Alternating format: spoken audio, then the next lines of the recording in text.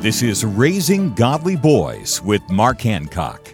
Is it attention deficit disorder or dad deficit disorder? In his book, Raising Boys, Steve Biddulph tells a powerful story about a dad named Don. Don's son was diagnosed with attention deficit disorder. This was years ago, before ADD knowledge was so widespread, so Don misunderstood the diagnosis. He thought it meant that his son simply needed more attention.